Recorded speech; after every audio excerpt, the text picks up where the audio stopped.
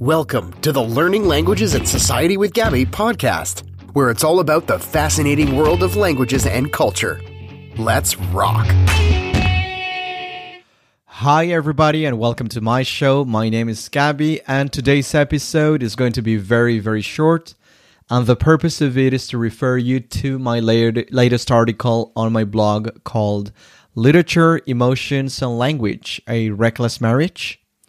Today I'm going to focus on the world of literature, and I am going to formulate a question to you, which you can answer in the comment section under the article I just mentioned on my blog.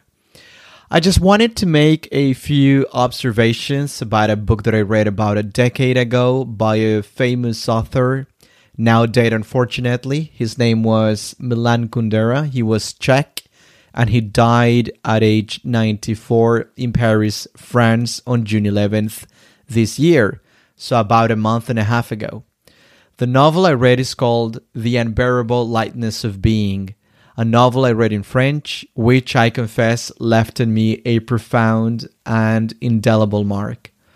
Kundera left his homeland for France in 1975 after being expelled from the Czech Communist Party, despite being an enthusiastic member when young, and had a notorious career for half a century as a short story writer, playwright, essayist, and poet. Now, The Unbearable Lightness of Being takes place in Prague in the late 1960s and early 1970s. It starts in the Prague Spring of 1968 and during the Soviet Union invasion of what was called back then Czechoslovakia. The novel explores the philosophical idea of the concept of eternal recurrence, the idea that the universe and its events have already occurred and will occur again ad infinitum. So on one hand, one of the main characters is called Teresa, and she implicitly believes in the idea of recurrence, which imposes a type of heaviness in the way she lives her life, as if every decision she ever makes matter. This heaviness could be a type of burden or a type of benefit, depending on the person's point of view. Okay? Now, on the other hand, there's Thomas, her husband.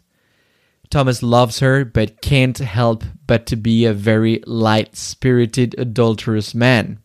He and his mistress, Sabina, both represent the lightness of being. They implicitly believe that things happen only once in a lifetime, and thus a light way of being is therefore a much more satisfactory way of living life.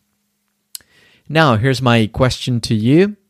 Does it make sense to live a life carrying the heaviness of being, or does it instead not make sense to live such a life? If we interpret life's occurrences as merely happening once in your life, or in our life, are we constrained in favor of the principles of the lightness of being? Now, try to answer that question on the comment section below, the article that I just mentioned on my blog. And I have an extra question for you. Has any book of literature made you change your point of view about a language you're learning? So let me know. Don't forget to subscribe. Bye-bye.